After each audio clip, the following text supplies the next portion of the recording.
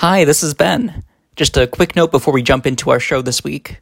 We want to encourage you, if you're listening to this and are able to, please donate to Black Lives Matter in Rochester, New York, and other cities across the U.S. You can donate to Black Lives Matter Rochester on Venmo at BLMROC. That's BLMROC to support bail funds for protesters. And you can also support medical supplies for those protesters in Rochester at JAEYLON-Y on Venmo. That's JAEYLON-Y on Venmo. And please consider also donating to the GoFundMe page that Daniel Prude's family has set up in his name. We encourage you to donate if you can in solidarity, not in charity, and continue to incorporate anti-racist actions in your lives as much as you can. Thank you, and enjoy the show. Do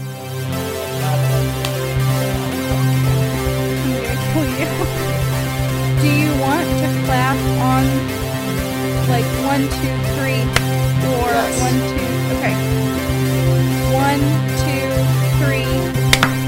Excellent. That sounded insane. Yeah, it did. I couldn't hear either of your claps, so I'm gonna trust that happened, and we were just so in sync that We're my just clap so in drowned you sync. out. So incredibly in sync. This partly has to do with the fact that I have a Wi-Fi extender now, so I have better Ooh. internet out here. Yeah, except for when it breaks. So partway through this, we might have to start over again because occasionally my computer just is like, "What? Hold on. What is this extension network? I don't know what you're talking about." And then I have to unplug it, and then it is like, yes, this thing. So, just a heads up. But Sounds like it makes your life easier. yeah, I have an actual better Wi-Fi router coming next week. Ooh, I don't know. nice. I don't know why it took us so long to invest in one, because that's all our lives are now. But yeah, no, gonna have an actual router as opposed to AT&T's garbage Pace one. So that should be nice. Yeah. Speaking of, had a really great time Thursday. So I'm doing all online classes, right? That's just how my schedule ended up. Makes sense.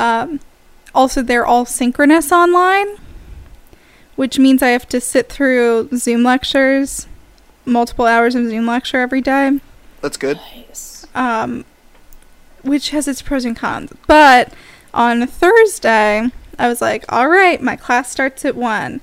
And I was running a little behind. So I opened my laptop up. It's like 1:58. Sorry, nope, it is 12:58. And our internet was out. And me and 2 of my roommates also had classes at 1. I actually think one of them had a class at 1 and the other one had work at 1, where she like has to be like making calls through the internet. And so we were all like trying to problem solve because it was showing like my phone was connected to the internet and working, but my laptop and also their laptops decided the internet did not exist. And so I do not know how that got figured out because I was writing an email to my professor about being late that I couldn't send until we got internet access again. But, you know, it got figured out and I got in. And when I arrived in the class, they were talking about an assignment that no one did. And I was like, oh God, but I did it. How do I tell you I did it? I'm a good egg. Please. That's rough. Yeah, loved it. Have you had similar experiences, Ben? No, I've been on time to all of my Zoom classes. Thank you very much. Well, I've also been on time to all my Zoom classes. All of them. yeah. I don't take classes. For those of you at home. Yeah. Good times. There were a few times when I woke up like 15 minutes before the Zoom meeting and almost missed it. Yeah, that's rough. Honestly, So that's fun. yeah, honestly, not. Oh no. What? Oh god. no. Oh god, Chris. What? What? Are you like hitting your mic? What the hell? Oh, this looks very different now. Did it change inputs? No. Because you sound quite different. Yeah, no, the signal's coming out quite different too. It's like it all of a sudden decided, hey, I'm gonna record this at... Oh wow, yeah, no, I mean, it's not bad. It just seems like it's a lot louder. Is that accurate? Yes. Yeah, so I'm gonna decrease the recording volume. Is that better? I mean, I don't think we'll be able to hear the decrease in your recording volume. You don't think so? Like it'll appear on your recording, but yeah, not that's true. But in the voice it's kind of chat. loud for y'all. I just turned down my volume. I can also turn down my volume in in Discord. Yeah, so is that a bit better? Ba ba ba ba ba? Yeah, that's good. Yeah, awesome. All I right. don't know about Ben. Well, speaking of talking about stuff, Yeah. what are we're here today. Oh, I guess we should probably introduce ourselves because we haven't done that yet, right? God, I love this. Listen. Hello and welcome to Relatable Content, a nostalgia show for a new generation. I'm your co-host and middle child, Ben McLaughlin. And I'm another co-host, and youngest child, Rachel McLaughlin, who finally opened the outline. Hell yeah. And I'm your guest host, Chris McLaughlin. And there's no one else. That's it. Just those two. Oh, there's a Wi-Fi router. We co-host with a Wi-Fi router. Yep. Oh god, is Chris gone? What? Can you not hear me? Oh my god, no! You became so quiet. You adjusted What your the voice fuck? to be so quiet. What? No, I didn't. I didn't change anything. What the fuck? I don't know why this is being such a dick. I don't know. Okay, now you're back. Yep. I don't get it. I don't know, man. Mics are dumb.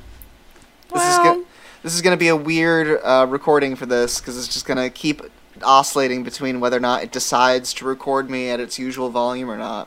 So, I don't know what that's about.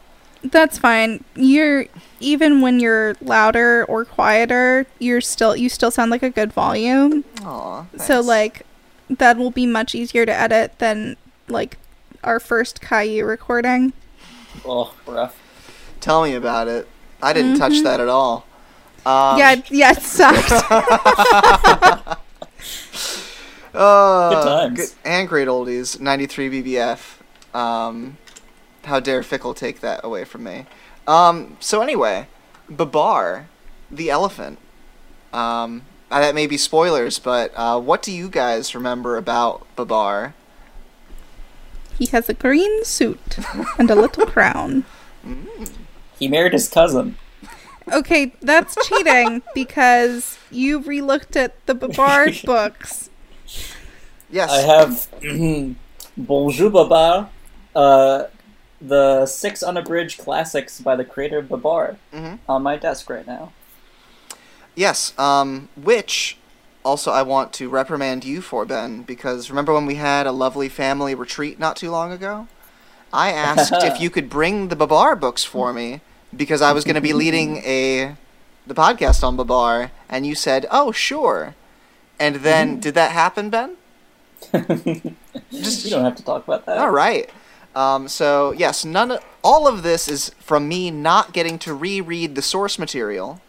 But I got to read plenty of articles and others, like summaries of things, so I'll be relying on you, Ben, to bring the textual, readings to life. I don't know if you want that. Yeah. We're gonna be really excited when we get to the travels of Babar, especially. But Are we? yes. So anyway, so what do you guys remember about the story of Babar? Mainly Rachel, because she has not gotten to reread the source material. Okay, I did because when we found... Oh, you did? Nice. Okay, so we found the Babar books, But that meant that we also found a bunch of other children's books in the attic. We went through them. Mm-hmm. And Mom and Dad decided it was time to relive reading us stories. As you do. Yes, and so I believe Ben took a video of Dad reading us... An audio recording. An audio recording of Dad reading us Babar. PG-13. God. Babar. Yeah, that's how Dad keeps it interesting, is he adds things that aren't in stories. Oh. We learned that when he also read us Fox and Socks. And he tricks you into thinking that he's very good at reading stories, because he goes very fast and has cool voices. But then, since we can read now, you look at the page and the words he says actually don't match up all the time.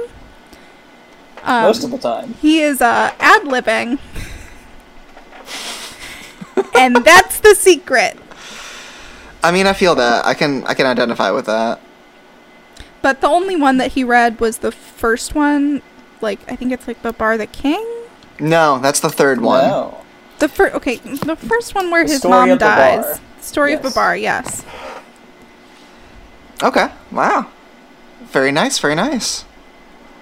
Well, yeah. We'll get into especially what I like to call classical Babar in a bit. But first, I want to talk about, the authors.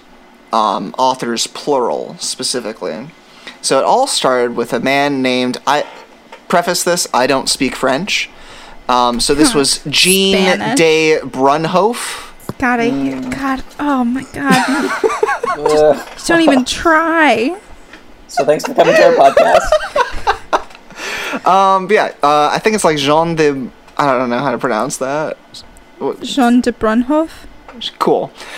Sure. So Brunhoff. No, because there's no E. Whatever. Yeah, I don't know. It's been a couple years. He wrote Babar in 1931 and enjoyed immediate success. The whole place that this came from was that he used to, tell stories to his kids, and they were about just an elephant. The mom called it bébé, which is French for baby. So it was basically telling stories about the baby elephant. But then it changed the name to Babar, and then made a book about it, and super fun. Something to add on to that, Chris. Yeah? Oh, fuck. I'm going to be a mansplainer here and do an actually. Oh, God. But yeah, he only was able to write 7 books. Actually? Actually? It was actually his wife, Cecil, who created the story of Babar to amuse their boys. That's what Oh, Chris yeah, said. that's true. Yeah. Wait, is that not what Chris said? No, he said the Jean invented it. Well, he didn't invent it. He wrote the stories later, which were then inspired by the stories that the wife told their kids. Cecil, yes. Yeah. But he only wrote 7 because tuberculosis killed him at age 37. So, God. oopsie. That's classic. Yeah, and don't worry, he died right before World War II. So that was kind of fun. And some of the books actually came out a couple years after he died. So his last 2 came out in 38 and 41. So I just assumed that they were published posthumously for some reason. I couldn't really find... by his son, Yeah. who illustrated the rest of his illustrations. Yeah. You did that wordplay as a joke, correct? What wordplay? Posthumously? See, Rachel, I haven't been able to introduce the concept of post-humor to the podcast yet. God damn it. So we'll get there. No. We'll get there. Post-humor or a post-humor? No, it's That's a funny joke that everybody gets. No. It's so good when we include family inside jokes in these podcasts meant for people not in our immediate family. Or just... Hashtag relatable content. Or people who just haven't been around me for more than 30 seconds. Yeah, I was gonna say, this is not deep family lore. All you have to do is listen to Chris talk for 5 minutes. I'm not predictable at all. So then, anyway, he had a son. He had other kids, but, like, the son here is important because he carried on his hashtag legacy by continuing Babar to this day. The last book that he wrote, I think, came out in 2017, and he's still kicking. Wow. Yeah. No, he was, like, born in 1925 and is still here. So, yeah, so that's fun. Here are, like, little pictures of them, just so you can get a sense of, what they looked like. So I'm not looking at this one right now. Yeah. Okay. Yeah, so there's the guy, and there's the other guy. Whoa. Yeah, old, right? That is a person. It is. So, classical Babar. Just to get into the story here, there were 7 books written by the first guy, Jean. Really, the first 3, I would say, are the most important. The ABCs of Babar is literally just an ABC book, which is why it's not included a lot of times in stuff like, Ben, you said you had the original 6 in a book, and that's because they're all the ones that are actual stories, not ABCs. But yeah, the first 3, I would say, are the most important. The other 3 are just sort of add-ons, and really everything builds from the first 3, even the later books. So, I want to sort of go through what those ones are, mainly. So we have the story... Big spoilers. Oh yeah, big spoilers. Sorry, this came out in the 1930s. So, oops, oh no. Yeah. So the story of Babar. Also, I don't know if it's weirdly cut off for y'all for some reason, but it's weirdly centered on my screen. But the story of Babar. So we have... spoiler alert, the mom dies, like, pretty early on. This was actually very controversial at the time. There's a fun interview that National Geographic did with Laurent about this, which I'll be talking about this interview more because it is fascinating. But there's, like, here's the question, is that, guys talking about how an elephant killed by a hunter and escaped the city, and how there was a lot of controversy about the fact that the mom dies, and that some people have said that it's too brutal.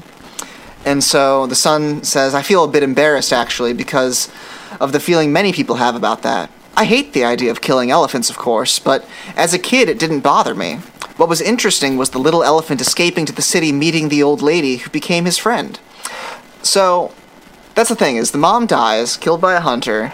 Babar then ends up in France and is raised by an old lady who gives him tutors and helps him become, quote, civilized.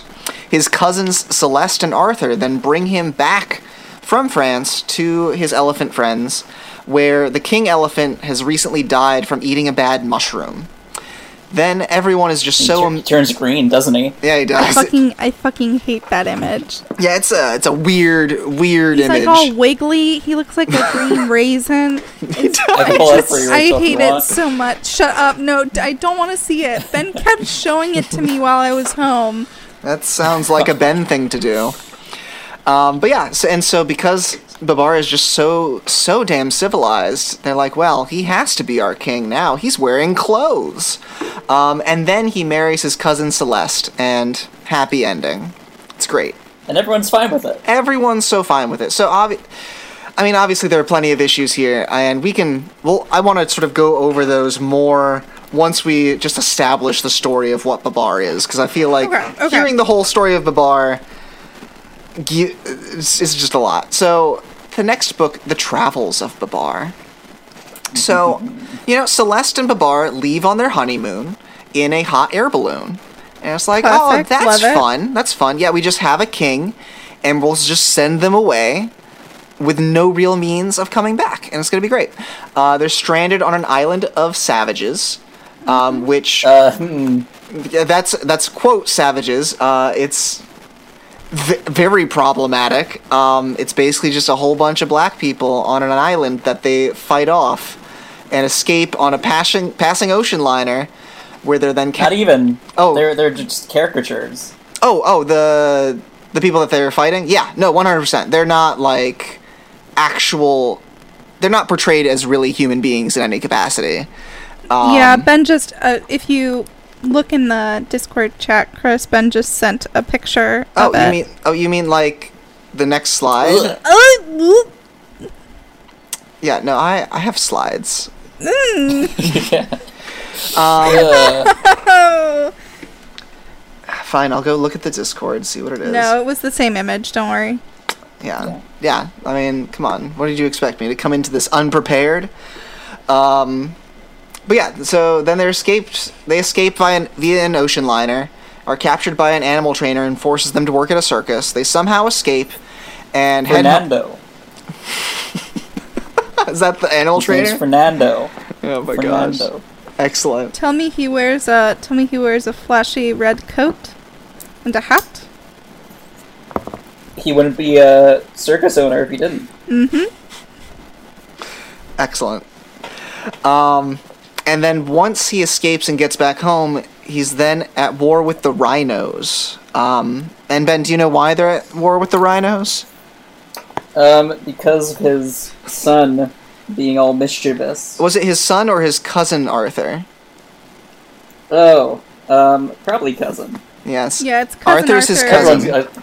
Everyone's a cousin. Except for his children. But yeah, Arthur is often actually mistaken for his son for some reason. Probably because he's little. Yeah, because Arthur's like half his size.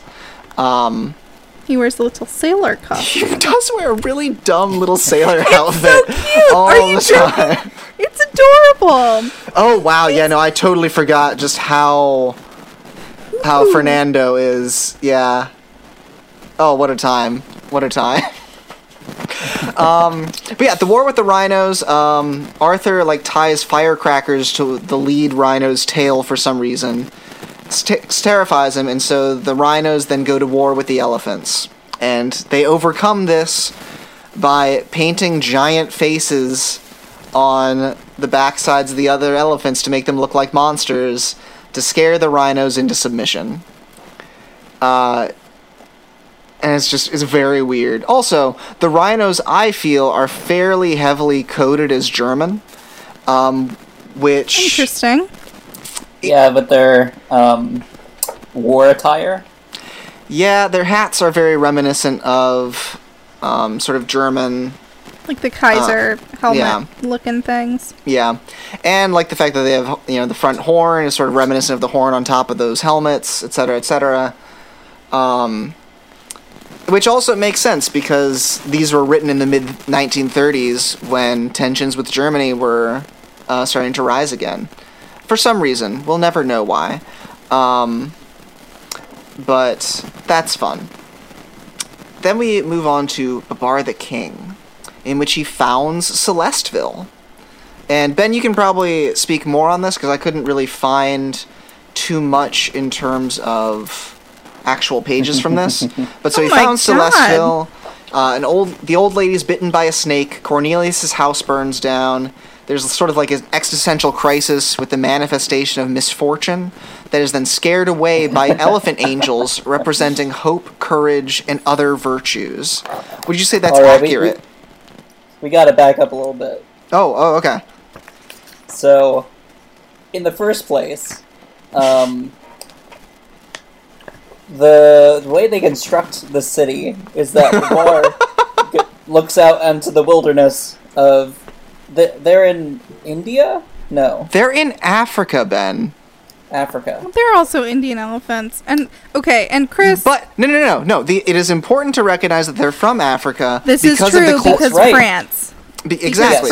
France did not and have... there is actually... on page 129, they do have a map of Africa. Also, just looking at the elephants, you could know that they're African elephants because of the ears. Because of the ears. Okay, but... Also the rhinos.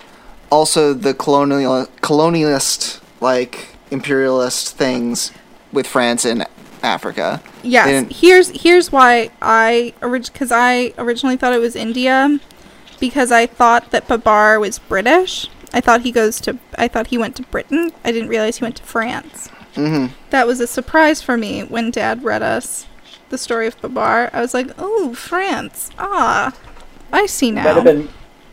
You might have gotten this mixed up with Little Black Sambo. Shit, fuck, that is it. God, yep, Yep. That's not a book anyone should read. No. No. No. But this isn't about that. Yeah, so tell me more about the founding of Celestville, Ben. So, Babar looks out into the wilderness and tells Cornelius, okay, this is where we will build our city. And then he gets, Who's Zephyr, Cornelius, by the way? Cornelius is the guy who wears glasses and a hat. And this is an elephant, by the way. He's like the wise Yes. old elephant that just is sort of wrinkly and always there. Exactly. And for some reason, he's not king. Well, no, he's No. not. He's not truly civilized. Like Enki. Speaking of civilized, they can't obviously make their own city. Yeah. I forgot about this. Yes. They have to import the culture of France and their way of building things. All the raw materials and everything. Like architectural direction from France, and lay out their city like a good French European city. Yep. Because they couldn't possibly know how to do it, and obviously the French way of doing it is the best. Did they... Yeah. Because they like live in a village beforehand. They have their own like town. They got little houses. So do they build upon that existing structure, or they just like go out and build a new city? Pretty much. They build a new city. Yeah. Yeah, there you go. Ben They just even said- have an opera theater. And swimming pools, fountains. Yeah, see, they just didn't know to do that before. Exactly. And they even have, they teach their kids in choirs to sing Song of the Elephants, which is an old chant of the Mammoths that Cornelius himself doesn't know the words to. Well, he doesn't know what the words mean. That's right. They know the words, they just don't know what it means, so we should probably sing it anyway. I don't know about that. Oh, Good that's times. really depressing. Isn't it, though? That's like alienation from your culture, Uh-huh. dude. Oh, yeah, no. Ugh. That's pretty much this whole series is just actively alienating oneself from one's indigenous culture and instead adopting that of the colonizer. And it is very much glorifying that in any and all capacities. It's always a good thing. And it's never even questioned as to whether or not that would be right. It's just sort of presented as obvious that, of course, this is so much better. See how much happier they are with this. You're welcome. This is so sad because Babar's so cute with his little suit. Mm-hmm. Oh, yes, I was going to ask about the little demons and things. I just shared the photo of What? Yeah. the nightmare Mm-hmm. that Babar has. Yep.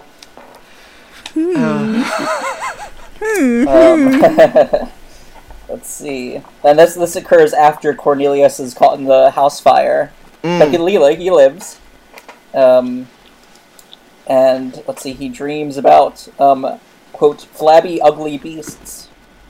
And Babar opens his mouth to shout, "Ugh! Fog! Go away!"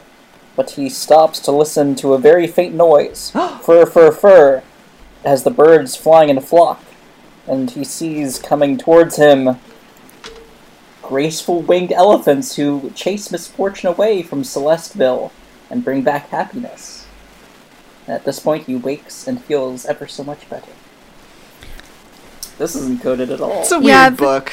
This page has some unfortunate light dark imagery right here with all of the nightmare creatures being black and dark colors, and the elephants all being light avenging angels. I assume Christian angels as well. Well, Benjamin. I mean, his last book in the classical period of Babar was Babar and Father Christmas. So, I feel like that's pretty indicative of the mindset and worldview that they were going in with. But yes, this is classical Babar. This is introducing Babar to the world as pretty much a paragon of French society. Charles de Gaulle actually fucking loved Babar because what's the? I bet he did. What was the word? It was Charles de Gaulle. Where are you? Why did you? It's something about like it showed what France was. Here we go. Know who Charles de Gaulle General was? Charles de Gaulle famously said that he liked the book so much because Babar gives a, quote, certain idea of France. It is certainly an idea. When asked, so this is an interview with The Sun, and so he's like, what do you think is the essential French quality of the books he's referring to? And Laurent laughs and says, I don't know, at which point his wife chimes in and says, it's hard for him to say because he's French. Really, it's a question we should answer because we have an idea of what Frenchness is. I think it is this lightness and gaiety and civilization. The fact that Babar does his exercises every morning before having his croissant. He makes life look good. That's uncomfortable. I hate this because Babar is shaped like a friend. Like he's just this. He's just a big chunky guy. Oh, don't worry. That's the point, Rachel. Who has a little crown and little shoes. Mm-hmm. Oh yeah, no, he's fucking adorable. But so that is. We'll get into the criticism in a bit. But I just want to sort of... It's not like we've been criticizing it this whole time. Oh, we can be far more explicit. But the second generation of Babar is sort of Laurent's initial continuation of the series. It's nothing too remarkable, really. It's just... Like, the next couple books are things like Babar's Cousin, That Rascal Arthur, Babar's Picnic, Babar's Visit to Bird Island, stuff like that. How could you forget Babar and Zephyr? Zephyr? Babar and Zephyr? Where we get to see where Zephyr lives in the treetops. What, are you talking about Zephyr's Holidays, or... I'm talking about Zephyr arriving in Monkeyville, as it's called. So there are... In translation, books have many different names, so I think we're referring to the same thing. Let's see. I'll post an image and make sure. Is this one of the original ones? Yeah, it's in the anthology. Yes. So that's pages look like that. That's part of classical Babar, Mr. Ben. Oh. Yeah, I guess I've only read classical Babar then. Yes, we have pretty much only read classical Babar, which for those of you who don't know, Zephyr's a monkey friend that Babar befriends, and there's a whole monkey society that does stuff. I don't really remember the details of it. I don't remember. Before we go on, can I... May I fill in those gaps for you, Chris? Go for it, Ben. Dear. Before we leave classical Babar... Sure, we're still on classical Babar. We cannot forget Crustadel. Oh, tell me about Crustadel, Ben. So... Is that the weird witch? So, Zephyr meets a mermaid who tells him that, so there's I think one of his cousins is missing, or maybe his daughter? Probably. I don't remember. A little, girl, monkey, is missing, and so he goes to find her, and he runs into this mermaid who, goes to help him, and they ride on a seashell pulled by, goldfish to a cave of Crustadel, her aunt, who's this sea witch. And she lives in a grotto and gives him a bag that will disguise him as a rock as he goes to save the little girl from this big group of monsters who, if they are unhappy with you, turn you to stone. Oh, I forgot about this, yes. Oh, yeah, and they're really weird-looking monsters. Yeah. These look like drawings in medieval texts, in medieval Yeah, they do. bestiaries, where it's clearly like someone has reported what an animal looks like to this illustrator dude, and he's like, I'm gonna try my best. Yeah, that's about right. Like, And- those very yeah. uncomfortable proportions and colorings just scream medieval bestiary. Mm-hmm. Oh, good times. Before we exit classical Babar, there is one more, I think, important note that we should take note of. Okay. And that is in the story Babar and his children. Yes. Where there's, I forget who it is. I think it's the baby who gets into trouble. Flora, I think. No. Maybe. Yes, Flora. Okay. So there's explicit panels where she almost chokes to death. Oh yeah. Oh my god! Gets flung out of her carriage. Yep. Oh my god! And then almost gets eaten by a crocodile. A crocodile. Yep. Oh, Good times. Oh my god! This is so You know, upsetting! Well, it's Alexander. The Oh, Alexander! yeah. Alexander's thrown out head first. Nurse Yep. screams and the rabbit runs away. This is so sad. Yep. Yeah, so that, I would say, is one of the main differences between classic Babar and sequel Babar, or like second generation Babar, is that classic Babar goes fucking hard in, like, really Yes. digs into the colonialist ideas, as well as just being out there and just not being afraid to be like, oh yeah, here's a baby and it's like about to die. It's choking on something. Here it's like falling off. Here we have medieval bestiaries threatening to eat a child until they're tricked into dancing. Like, it's wild. It's wild stuff. Whereas the second generation is far more just like, oh man, it's a children's story in this world, and like friendship, you know? Like far more of what we would sort of expect in a children's story. Which, you know, is something. It's not really too remarkable. Some entries in there include like Babar's Picnic, Visit to Bird Island, At the Circus, Fair, Babar and the Professor. Babar Comes to America is one of those. Came out in 1965. And then we get into like some weird ones.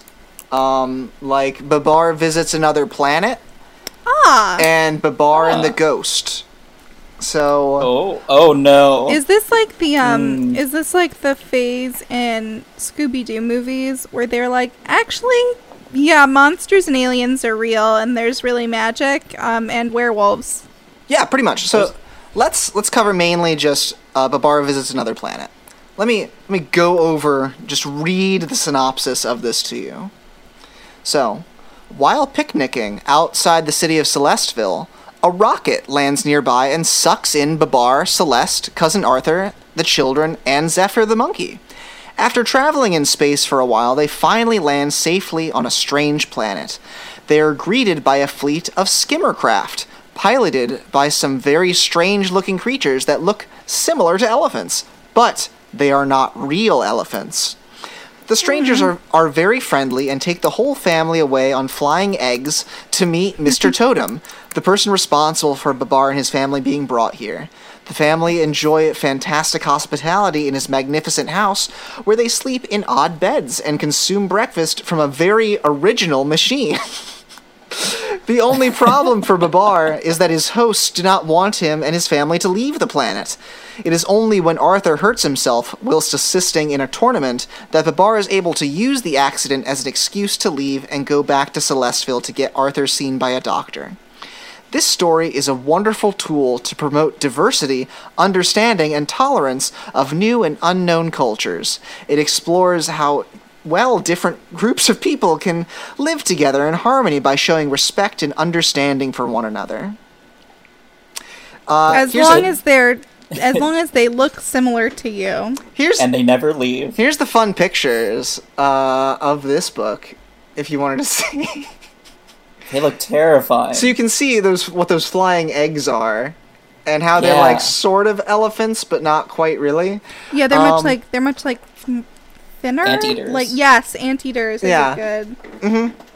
No, it's weird. It's out there. I think it's interesting how hard they're trying to push the diversity and understanding and tolerance of new cultures. See, look, they're just so advanced, and they're just like us with these original machines. But it's still... Their machines remind me a lot of Yellow Submarine from the Beatles. Oh, 100%. That does sort of seem like the aesthetic of these aliens in general. You can Google more pictures of them, this book, but it's kind of weird. It's odd. We can talk about it more in a bit, but to sort of finish up the whole timeline of Babar, you get into what I like to call commercial Babar, where if you look at the list of books that came out, most all of them after this point become things like Babar's ABC, again, Babar's Book of Color, Babar's Counting Book, Babar's Book of Color, Babar's Museum of Art, Babar Goes to School, Babar's Yoga for Elephants, and Babar's Guide to Paris, which is the latest one that came out. And it's just like, hey, Babar's still around, but I'm getting kind of old and tired, so like, what if we just keep getting money for this, and I'll just like churn out books. Also, there was an animated TV show, an animated movie, and those were weird. They're not great, but they're very different style. A very different style. And the TV show also seems like it dives into the rhinos a lot more. It makes the rhinos far more of a character because it's like, a weekly TV show, and so the rhinos are more just like the standard villain that's there, but they're also friends sometimes, and they collaborate on things, and they're just sort of goofy villain-esque figures. And it's weird. It's very odd. They're also a lot more humanized. And when I say humanized, I mean they behave more like people than in the books, where they're always shown on all fours, but in the show they're bipedal for some reason. The rhinos? The rhinos, which that's also another thing, is that when the elephants become quote-unquote civilized, yes. they transition from being both naked and walking on all fours to having clothes and walking on 2 feet. And that's kind of weird. Kinda. So let's get into some of the criticism. To be a bit more explicit, in the interview that I was talking about with National Geographic, first off, I hate the person doing the interview, mainly because of this question. Quote, "To my amazement, I discovered that there's a whole Marxist critique of Babar in France, led partly by Ariel Dwarfman, a Chilean writer who has accused you and your father of perpetuating myths about French colonialism." What do you say? Myths about... Oh! What do you say to this? Now, credit to Laurent for this, but his response is, I think it's right. Absolutely. In some ways, it's a little embarrassing to see Babar fighting with black people in Africa. My second book, Babar's Picnic, was also inspired by my father's drawing. Some years later, I felt embarrassed about this book and asked the publisher to withdraw it. Wow. Yeah. Okay, Credit so, where credit is due. Snaps. The interviewer then goes on to be like, these criticisms don't upset you? At which point the guy's like, oh, well, and then his wife chimes in, it upsets him terribly. He feels miserable as soon as you say the word Marxist. It's actually a huge issue, but he's not the person who likes confrontation or conflict in any way. So to be attacked on political grounds, and on grounds that he has sympathy with, is very upsetting. So it sounds to me like, he definitely does have sort of leftist ideals. Maybe not as much as we would like, but you could say, I think you would probably just say left leaning. Left leaning, yeah. Yeah. but it's the sort of thing where he's like, oh man, like, yeah, no, like, when I think about it more, this is really shitty. And so this whole critique by Ariel Dorfman really does come back to their book. Let me just remember what the book is in one of my many tabs. Tab. Is this the tab? No. Is this the tab? No, no, that's not the tab. Is this the tab? Is this the tab? Is this God. Is that this the tab? Don't worry, this is gonna be cut. Aha! The Empire's old clothes. What the Lone Ranger, Babar, and other innocent heroes do to our minds. So, oh shit. Yeah. There's a great article. I say great because part of it is great, but the conclusion is shit. From the New York Times in 1983.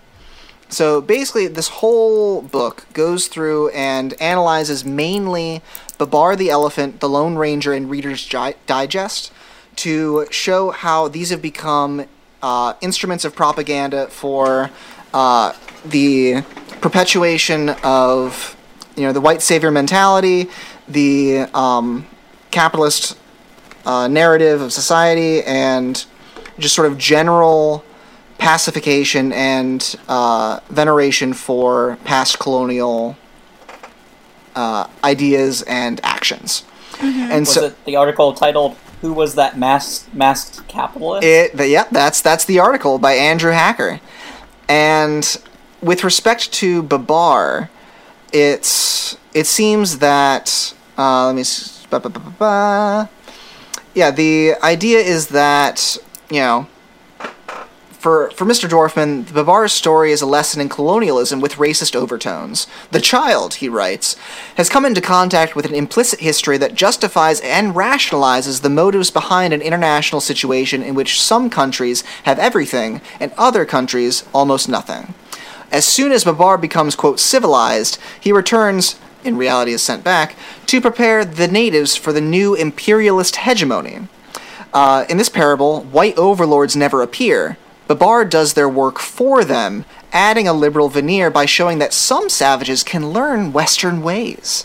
Babar's history, Mr. Dorfman says, is none other than the fulfillment of the dominant country's colonial dream, domination without tears.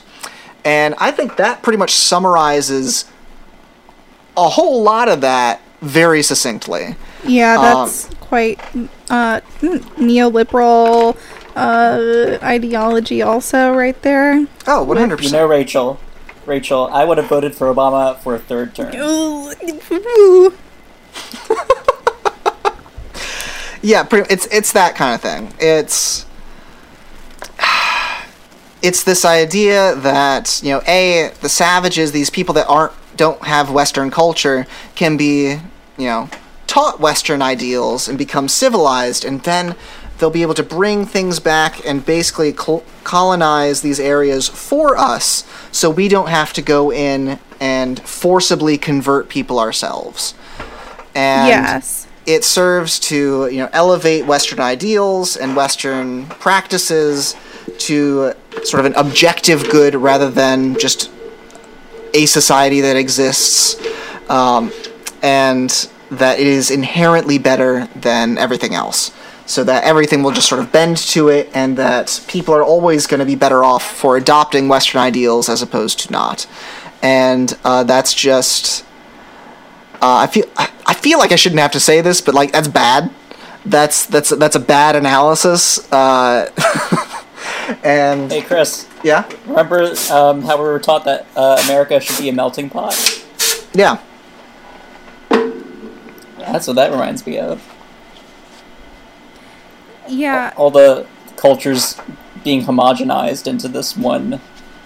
Yeah, it's really interesting because I'm like thinking back to earlier when we were talking about the Song of the Elephants, and how they no longer remember the language and they no longer remember what this means. Which is really applicable to, a lot of African cultures, especially African American cultures, in which they were forcibly separated from any sort of cultural background, but also I'm thinking about, like, in terms of the Great American Melting Pot, I'm thinking about the American invention of whiteness. Mm-hmm. Like, the sort of, like, decision of you know, which people would be qualified as white, and then incorporating them into that, as long as they lost all previous sort of, like, affiliation with any other sort of culture. Like, you know, if your family is German, or has German ancestry, or has, you know, Scottish or Irish ancestry, you probably don't know German. You probably don't know Irish.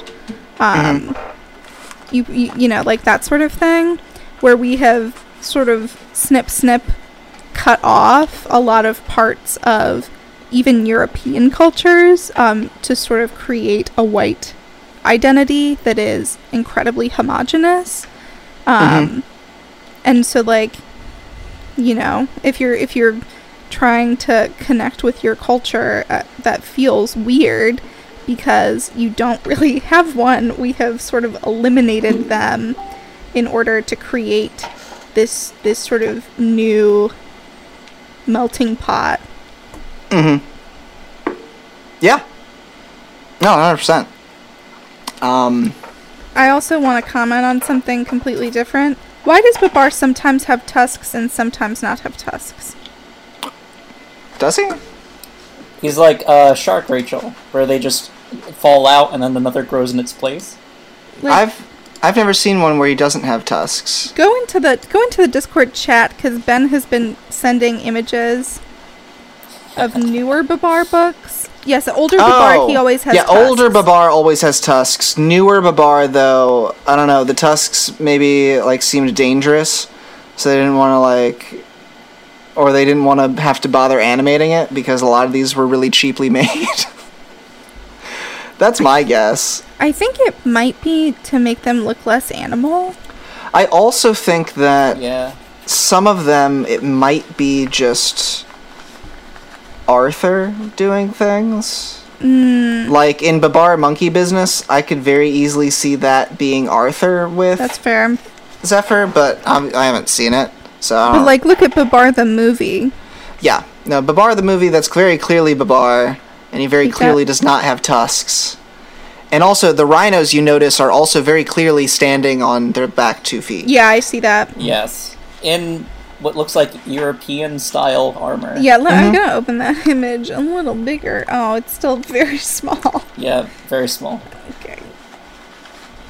Also, if you look above that, I got one of my favorite images from the Babar Visits Another Planet book. Yeah, I know, I was seeing those. Where they leave, I think it's a moon or a planet, and they're just craters in the shape of elephants on the surface of that celestial body. And that last sentence reads, as Babar and Celeste look back, they can see they have made a lasting impression on the moon. But the craters are so deep that it looks like it would have been made by sheer force of their impact on the surface. Yeah. I think that's hilarious. Yeah, it looks like they were catapulted down and pressed into the surface of the moon. That's true.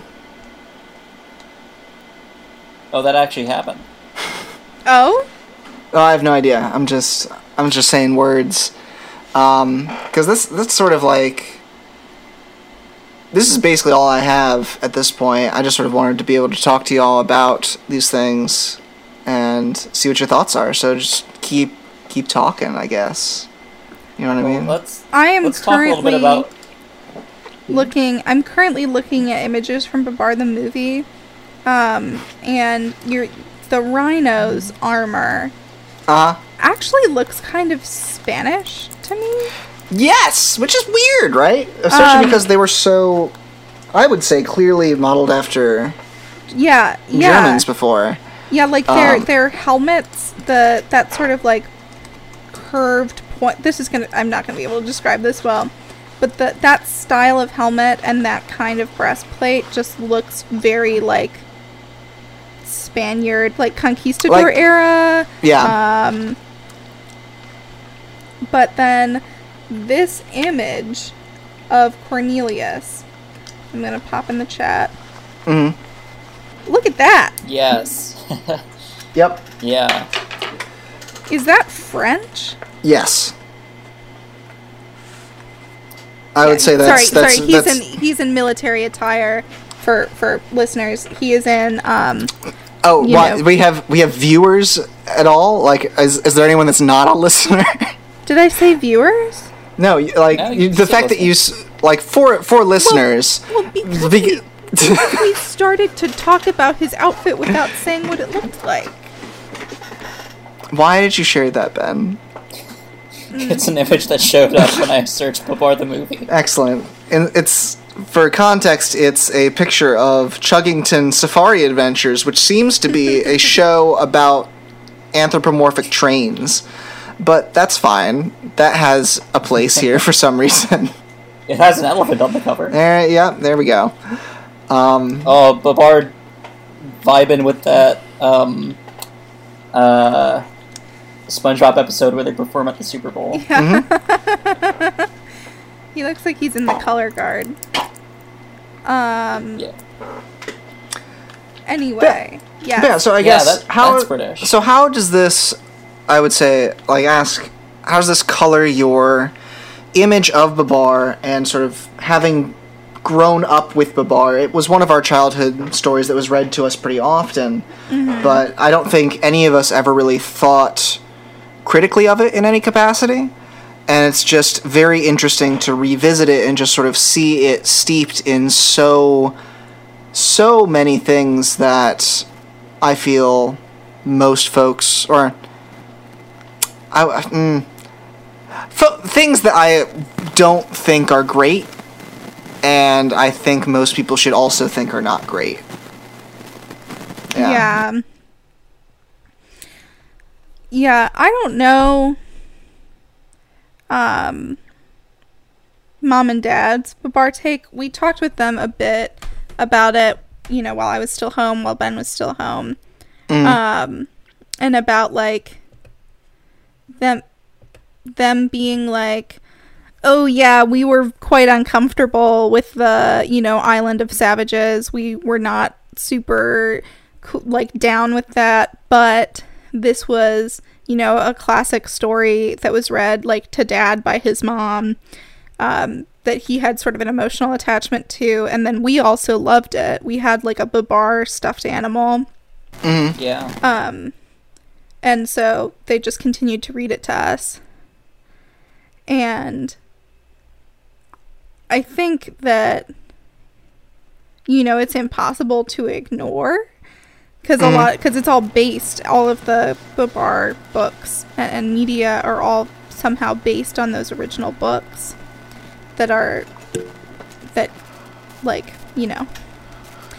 ancient sins, original sins sort of underpin the entire Babar narrative and all of the future books.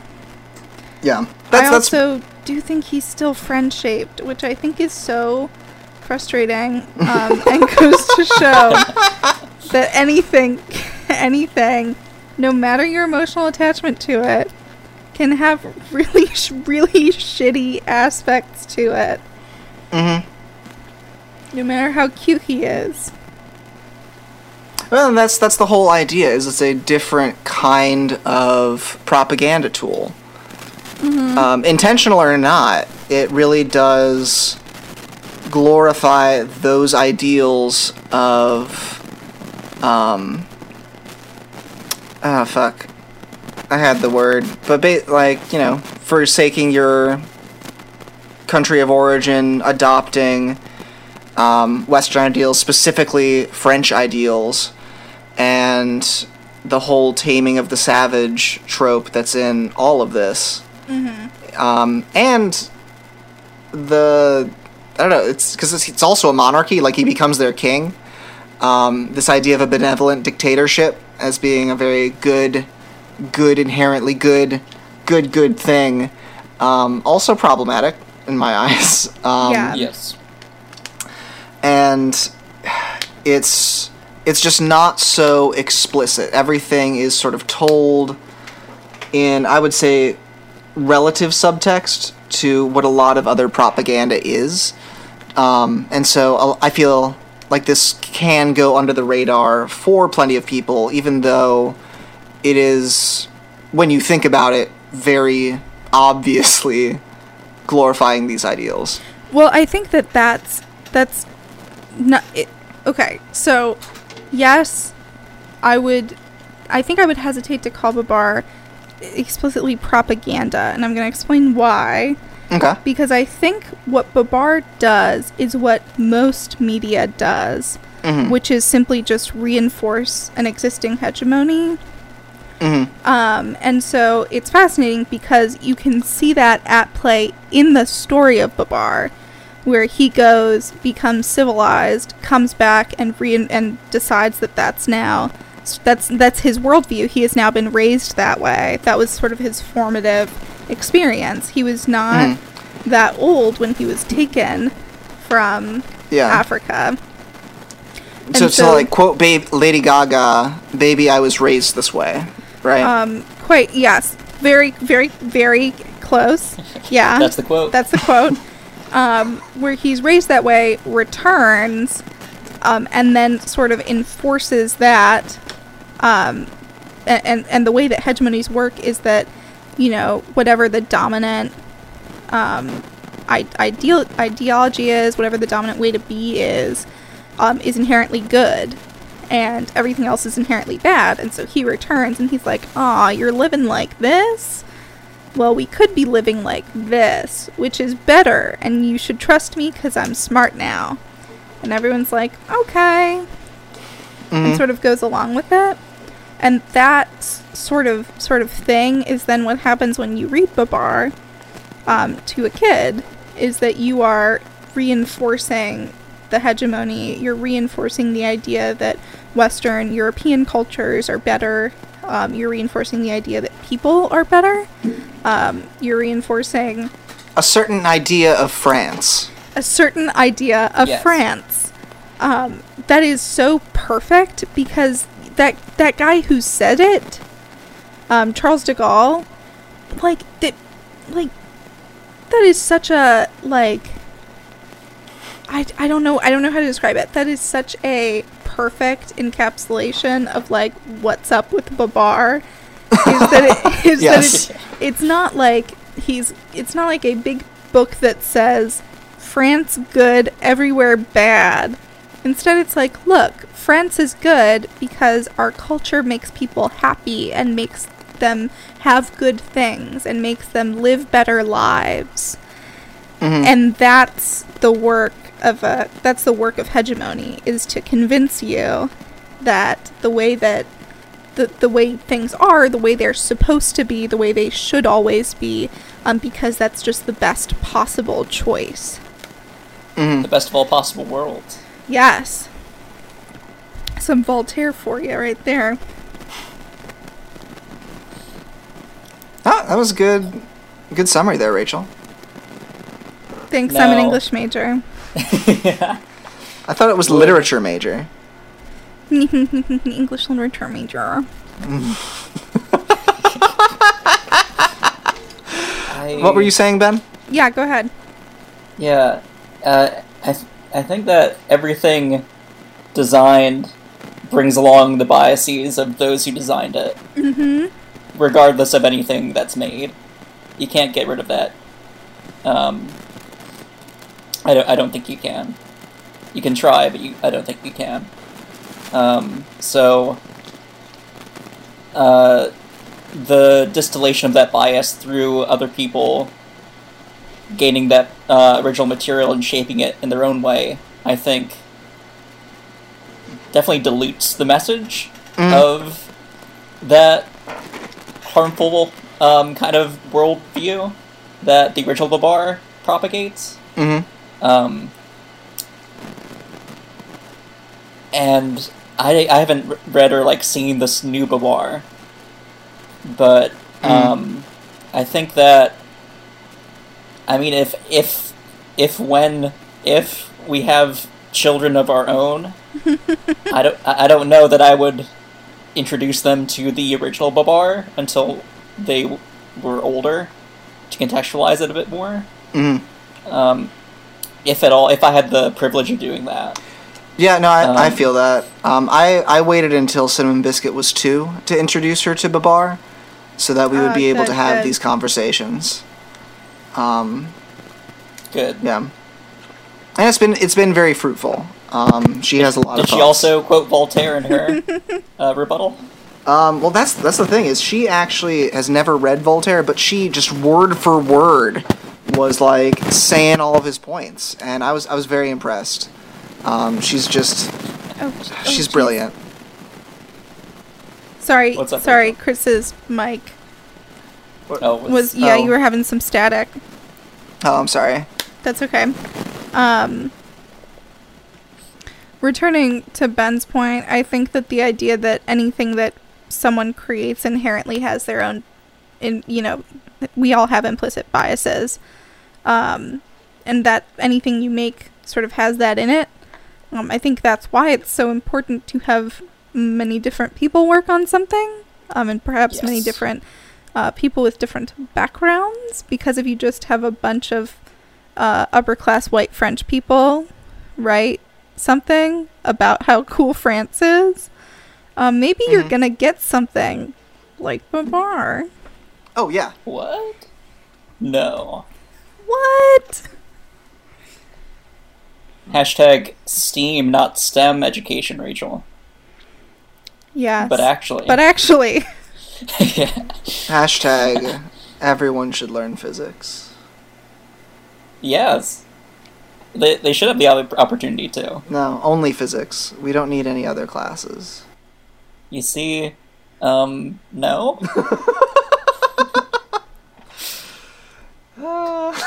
Yeah, I want to see the, Babar visits the Hadron Collider book. No, I want to see the Babar becomes the Hadron Collider book.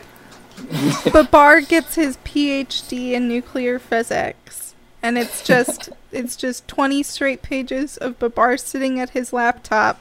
It's just doing proofs. Just doing proofs and being like, God, why won't it run? What's wrong? What is it? Oh, yeah. Just a whole bunch of coding errors and bugs. Just like, why the fuck won't this work? Why won't it run? Babar gives a lecture series on gender and queer studies. Hey, yeah. However, he should maybe not marry his cousin before he does that. Hey, to be fair, we don't know if they're first cousins or fourth cousins. Well, it's still a little gross either Let's way. go back to source material for that. I mean, it's not like it only seems like they're like 30 elephants in the beginning or something like that. That's true. They all look the same age in the earliest images. They're all basically the same size. Oh, do they all look the same to you, Ben? No, Chris. I'm saying who? Babar and Celeste? Or Babar and all the other elephants?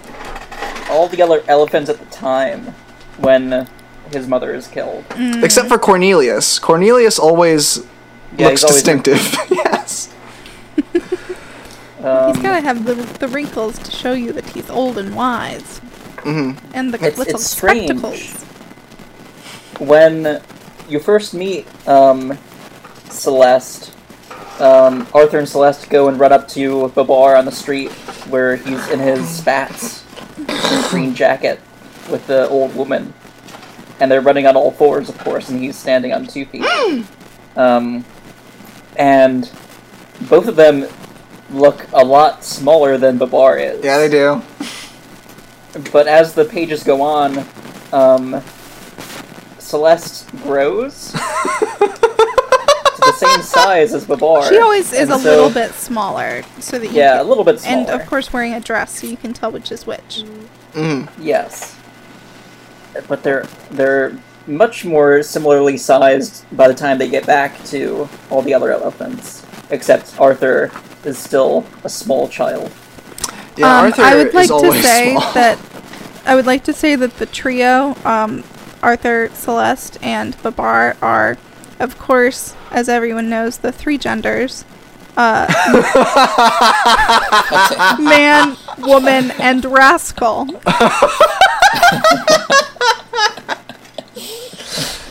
We got Chris, man. Rachel, woman. Ben.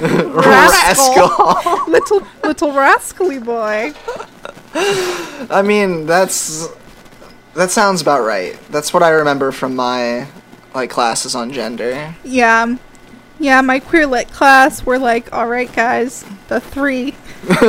Keep them in mind.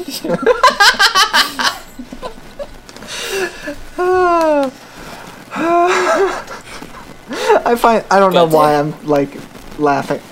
That's just stuck in my head now, and it's very funny. You're welcome. Every time Thank you you. see his little sailor cap, you will sing.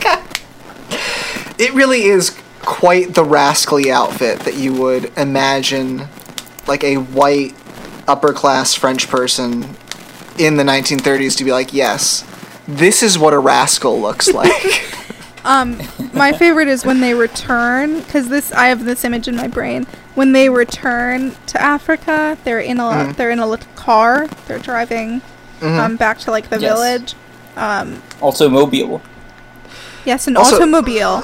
I enjoy how whenever you are describing something that is cute and little, you say you have a very specific enunciation I on have the a very specific enunciation. Yeah. But fuck you, because I'm about to do it again. Babar's driving, Celeste is sitting next to him, and Arthur is standing up in the back seat with a little horn. Yes. Honk, honk. That he honks. Honk, yes. honk. If you can't get enough of Babar, which you can. You can get your very own Babar-themed face mask. See, I don't like this face mask because instead of his whole suit being green, it just has his mask being green and then the rest of his suit being the same gray as his skin. Yeah, it's weird. So he looks a little naked. But specifically, it looks like he's not wearing any pants. Yes, I would say it looks definitely like he's wearing a coat, but it does look like he's not wearing pants. Well, if you don't like pants, but you like shirts, you can also get the Babar-themed shirt that says, I am the king.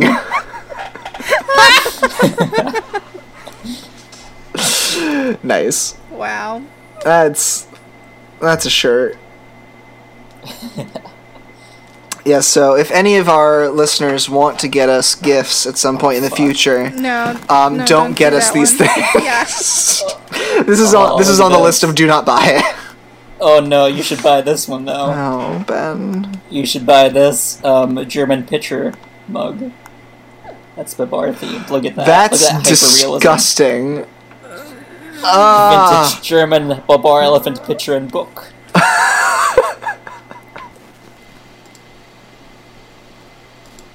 Anyway, That's it. any other Babar thoughts?